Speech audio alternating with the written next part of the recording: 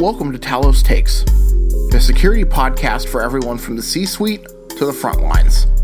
Thanks, everybody, for joining us for another episode of Talos Takes. I'm your host, Nick Biasini. Today, I am joined by Vanya Spicer, who recently wrote a blog on how we've seen Office documents and Office things be abused in the post-macro world.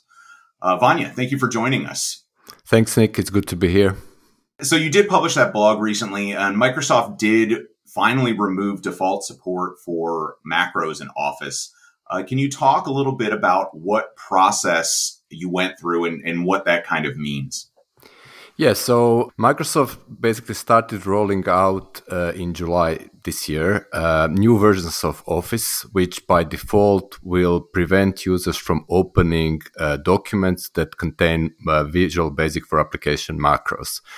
This feature has been present in Office for a very long time, and by default, you would have a warning, which you can simply remove the warning and open any documents with the code in. So from July onwards, in fact, you are unable to do that. And the way Microsoft decided to do it is that, when you download any of the files of the internet, it will also have so-called mark of the web, a specific alternate data stream that allows the operating system to recognize that the file was downloaded from internet. So from now on, in fact, it's going to be almost impossible for users to open a document and run malicious code using Visual Basic for Application.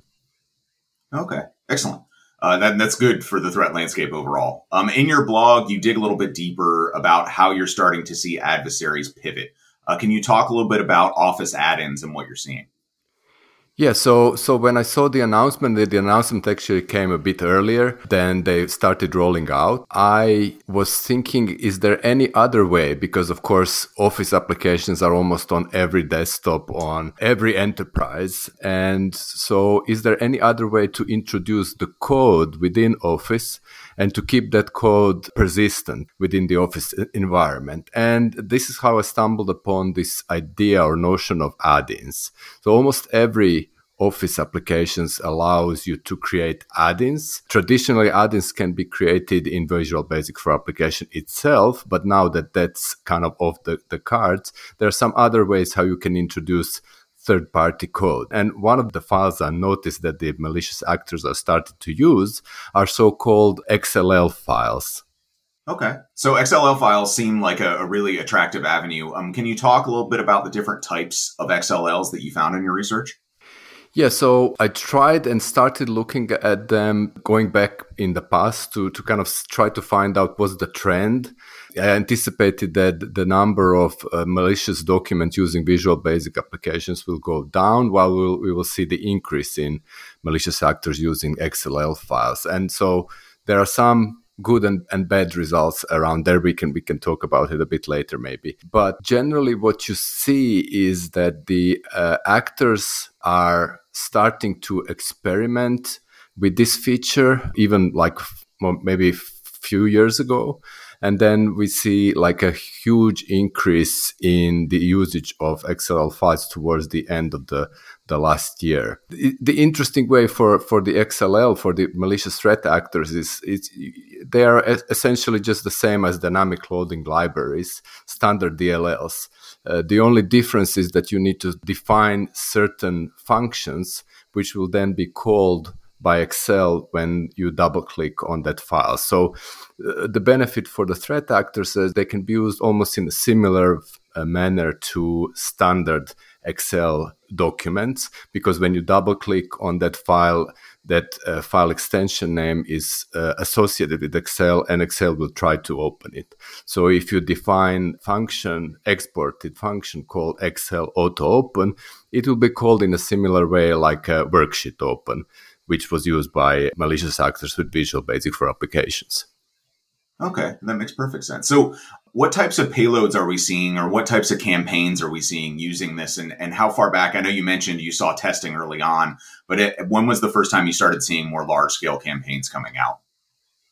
I went almost like 10 years back in hunting, and then I saw how certain actors, more like maybe red team members or red teaming, are becoming more aware of it.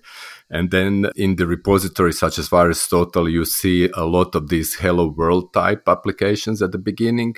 And then sometimes around 2017, we see more advanced threat actors, such as APT10, for example, using it. They created a fully functional backdoor called Enel. This backdoor is more or less the same as any kind of remote access Trojan, but is delivered in the format of an XLL file. So then we see various attempts, like there are things such as Cobalt Strike.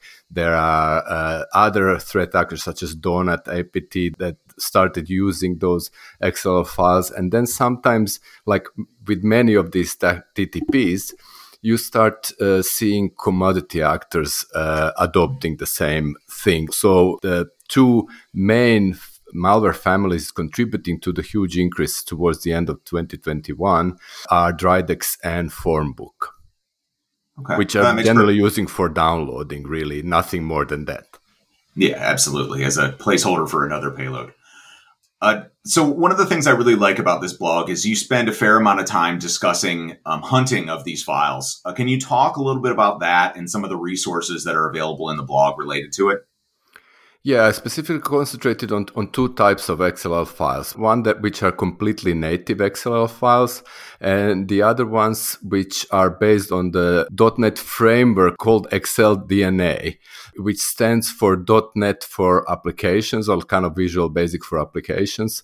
It's a completely free and open source product, which allows the developers to essentially write XLLs in any .NET language, such as C# or VB.NET, which is by default not possible, and it requires some workarounds by that XLDNA framework. So, and the other ones are essentially the native XLL files, which are created with XL SDK 2013. So this is just like the XL SDK provides you with a set of libraries and with a set of include files that exposes the functions of an XLL file to Excel and vice versa. So because the specific reason why XLL files were introduced were to allow the developers to create user-defined functions.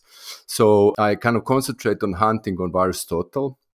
Then I try to track how many threat actors are using one or the other types. And so I kind of created some search strings which anybody can use, and also provided with the blog post a couple of Yara rules, which I use all the way from the beginning when I started doing this research, which was a few months ago. Okay, really cool. Thanks again for joining us, Vanya. Is there anything else you wanted to highlight specifically out of the blog?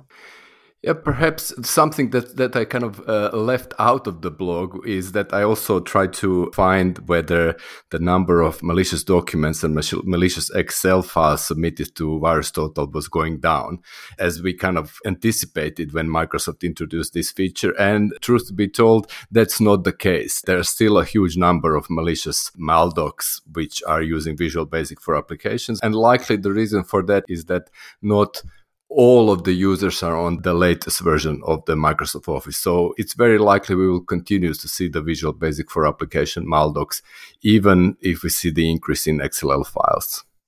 Yeah, absolutely. And there's also lots and lots of pirated versions of Office out there, unfortunately, that are unlikely to get those updates as well. So yeah, it's going to be a problem we're going to have to deal with for a while.